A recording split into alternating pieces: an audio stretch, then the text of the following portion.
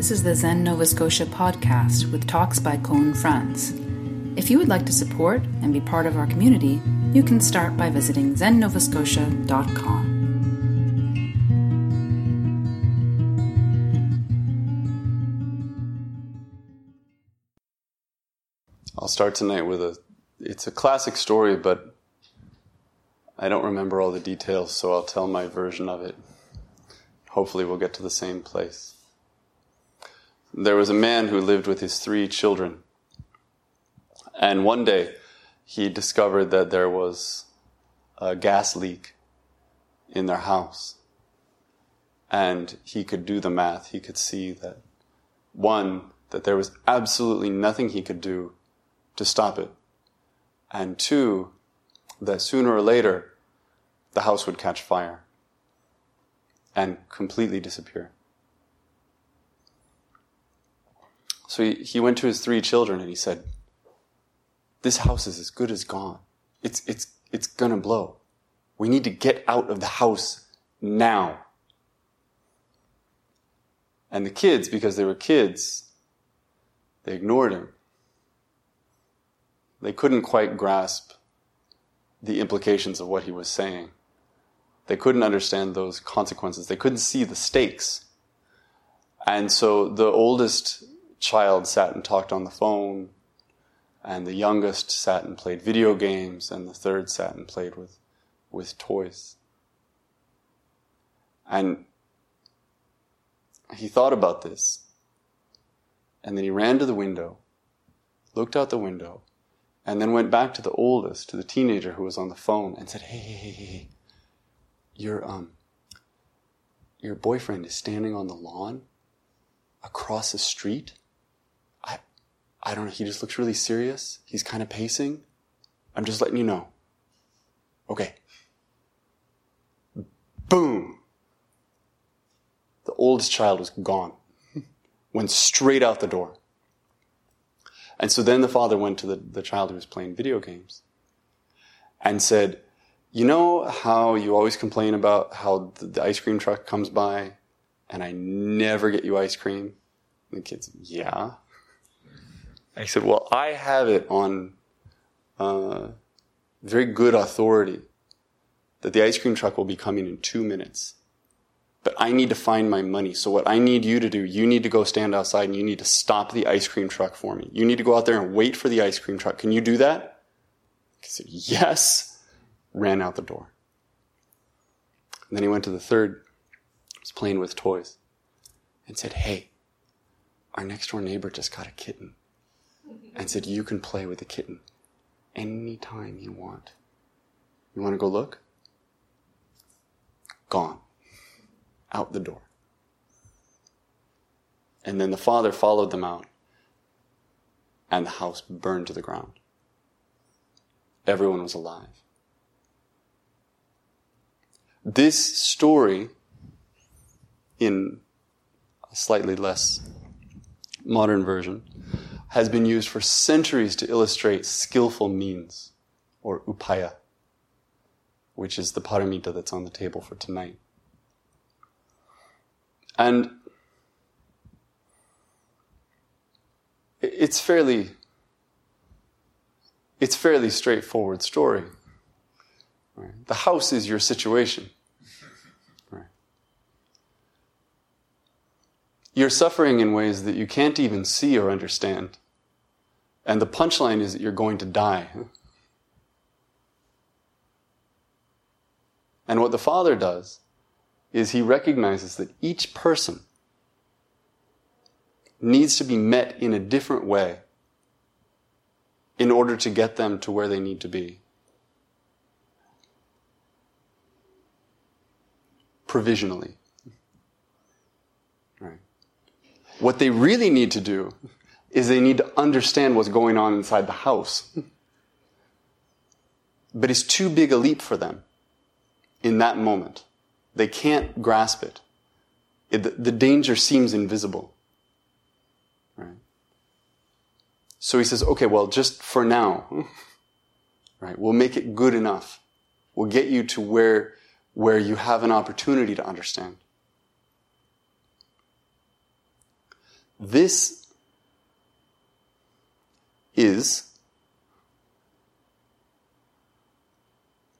a paramita, or a perfection, that's really about lying.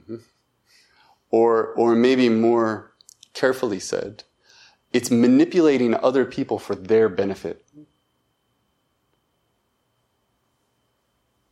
Which sounds very cool and is a very dangerous thing to get involved in. This mindset, the mindset behind the story, the mindset that brings us this notion of skillful means in that kind of simple form, is still very strong in Asia. And when I lived in Japan, I saw it all the time. I would go to a talk by a teacher where the only people attending were monks. And it would be a very interesting talk. And then the same day in the afternoon, I would see that same teacher give a talk to only lay people. And it would not be an interesting talk. Because the mindset, the belief was, well, they're lay people.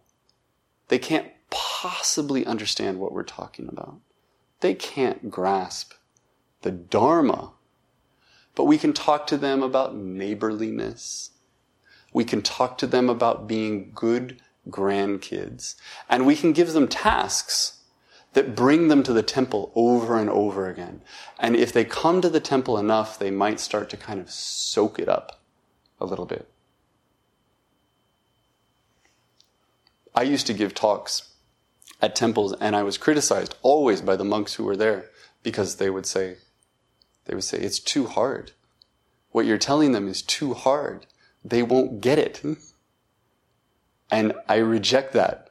And fundamentally, I recognize both in that context and in this one that skillful means, as a traditional aspect of teaching, is something I'm not good at.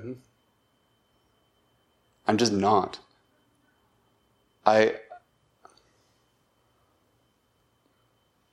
My understanding of sitting here, my role, my function, is simply to be honest with you and with myself. And so when I imagine trying to kind of steer you a little bit because you seem to have this issue, that feels dishonest to me. But I say that acknowledging that some people are very good at it. I think some people, they can do that kind of surgically. I'm a much more blunt instrument than that. This is all in the interest of full disclosure. So part of that is me and my own limitations. But part of that, I think, has to do with this tradition and how this tradition treats this whole idea of skillful means. In some parts of the Buddhist world, there's a hierarchy of practices and there are hierarchies of teachings. And there's an idea that, well, this is what you do when you're a beginner. And then this is intermediate. And this is advanced. And in that world, then, all of those stages are in themselves skillful means. Right? You're handing someone a way to get from A to B. And then you're saying, well, if you do this, you'll get from B to C. And on and on and on. So there's a goal, and the goal is very clear. But in this practice, that's not the case. And so to try to steer you in a particular way would be, well, it would be counterproductive. I'll share one more story. It's one that I heard on a radio program just recently. I thought this was so interesting. It was a profile of a woman whose mother has Alzheimer's. And if you have experience of this in your life, I have some, it's hard day to day to know what to say. Because someone whom you know very well, or knew very well, and love, is not really seeing the same world that you're seeing, and isn't remembering the same world that you're remembering. And what happens is that you find yourself in these conversations where you're saying, no, Grandpa died. Or, no, you don't live there anymore, you live with us. Or no, I'm your grandson. No, really. You're always saying, remember who you are. Right? Remember your story. And that's a very clear reflection of a Western psychological notion of what health is. Right? We're supposed to know our story and we're supposed to hold to it. And that's what makes us real. And so, according to this radio program, and I sense this is true from my dealings with it,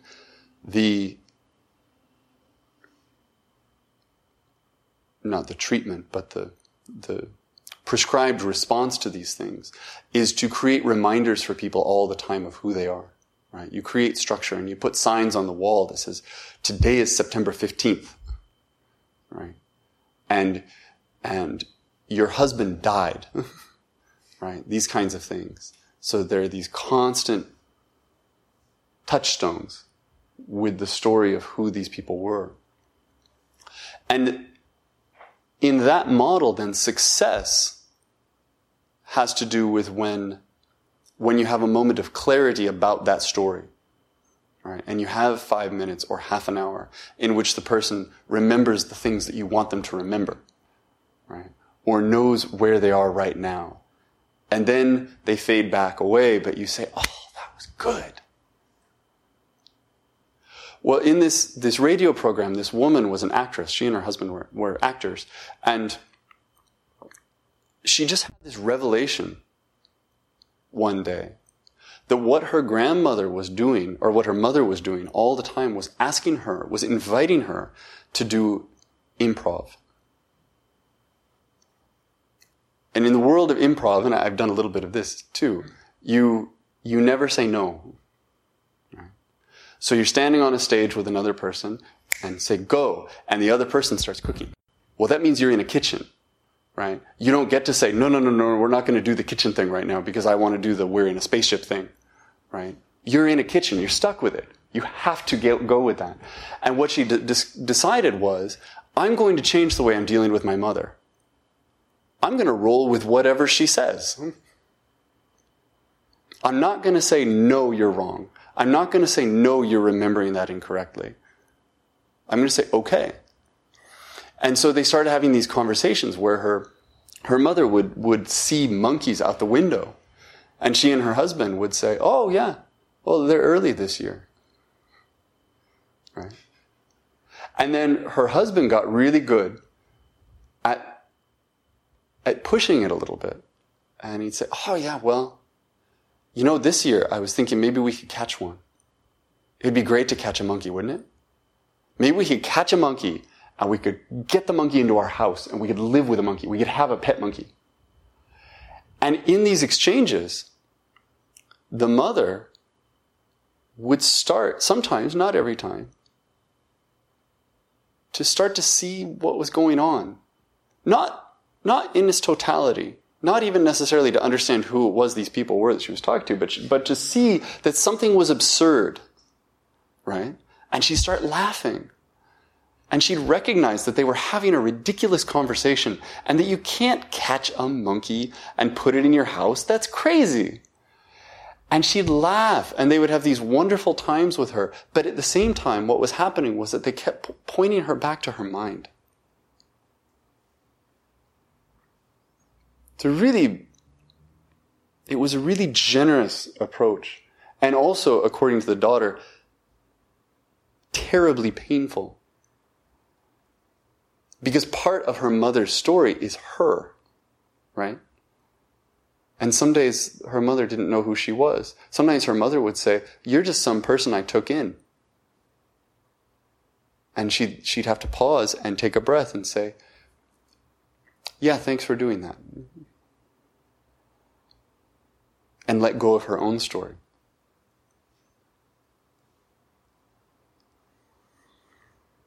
This, to me, seems like a better illustration in some ways of how skillful means can work in this tradition. it's not based on the idea that there's something you can't understand or that you don't understand or that you're not ready for. There are no secret teachings. There's nothing behind the curtain.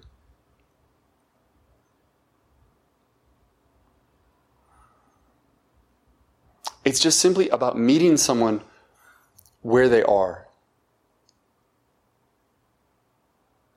And then, hopefully, starting to point them back to their own mind. And you can see this over and over in the stories that sustain this tradition. They're all about, they're not about lying, they're about deflecting. So the student comes and says, "What is enlightenment?" And the teacher says, "There's a cat on the fence." And the student has to go looking. Right? You might go look for the cat on the fence. But somewhere in that process is starting to understand what they're trying to achieve. But they're never having it handed to them. Ever. Or another example would be when the student comes to the teacher and says, "Oh my gosh, I had the most amazing spiritual experience of my life. I was sitting in Zazen and the world completely fell away. And I found myself in that moment connected to all beings. As if I had tendrils coming out of my heart and touching everyone."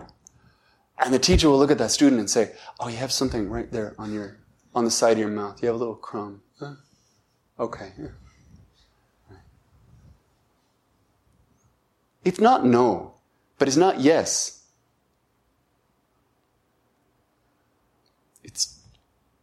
It's a twist. I practiced karate for a long time. I haven't for many years, but my teacher died last week. This was kind of big news to me, so I've been thinking about him. And thinking about how frustrating it was to practice with him, because what he would do, this is over the course of years, was he would say, for example, you have your arm like this, and for years he would come by and he'd push it this way. And you would finally integrate that information, and you'd really get it, and you'd do it just the way you thought that he wanted you to do it. And one day he'd walk up and he'd look at you and he'd say, "What are you doing?" And he'd push it way back. Ah! And everyone had this experience over and over and over again. You think, "I got it." And in that moment that you thought you got it, he'd say, "That looks terrible." And he'd start you over here. And then you'd be over here for a while, and then he'd push you back over here. But you could see that the people who had been doing this for 20 years or for 30 years or 40 years, they weren't being pushed that way anymore. Not so much. Because they had found for themselves where the middle was. Right? He was never going to say, "It's here." Ever. He was going to say, "Try this." "No, try this. No, try this. No, try this." Your job is to see what's happening in between. That's really hard. It's hard to receive it, and it's hard to give it. Because as the person receiving it, you never get full credit. And as the person giving it, you know that your relationship with the other person is to frustrate that person. All the time. It's no fun to do that. It's no fun to be that person. It's like me with my kids being the person who always says no. Nobody wants to be the bad guy. Sometimes you want to say, "That's perfect."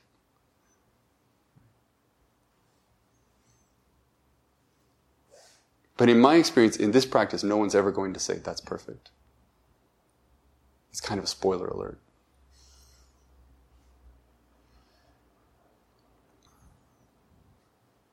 I'm really interested in the idea of skillful means. And we could talk about this for a long time, but I'll leave it on this note, because I think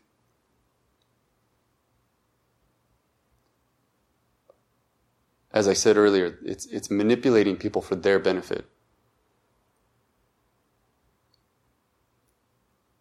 That means there are various ways to manipulate people. Right? And one of the things that we can ask ourselves as we explore this in our own lives is where we are manipulating people and why. If we're doing it for them, or if we're doing it for our own convenience, if we're doing it because we can,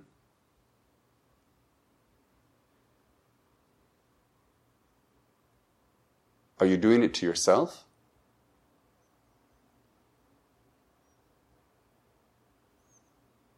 Do you trick yourself?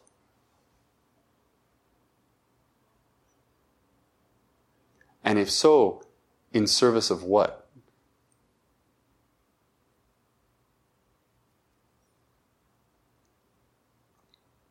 Like I said at the beginning, it's a very dangerous thing. It's a very dangerous thing to get involved in.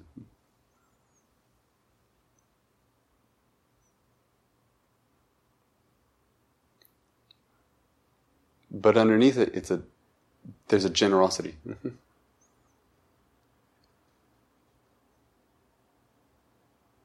And that's the part, I think, to explore. I'll stop there.